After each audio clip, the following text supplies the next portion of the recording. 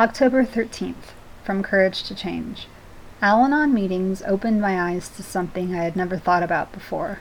Shouting and slamming doors were not the best way to handle an already difficult situation.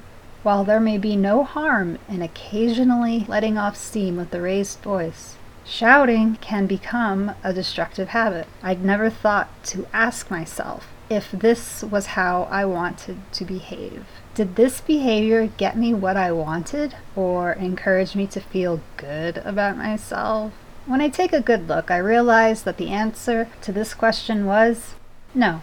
Loud, angry words and actions demonstrated my frustration and pushed away all hope for peaceful solutions to my problems. The slogan that helps me back to a rational state of mind is, "Easy does it." When I use this slogan to quiet myself on the inside, it is easier to quiet the outside as well. Today's reminder: I am seeking a saner approach to everything I encounter.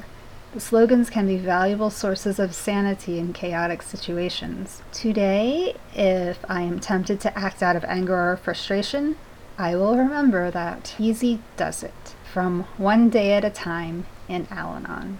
I will try to apply easy does it to every incident that might increase the tension and cause an explosion.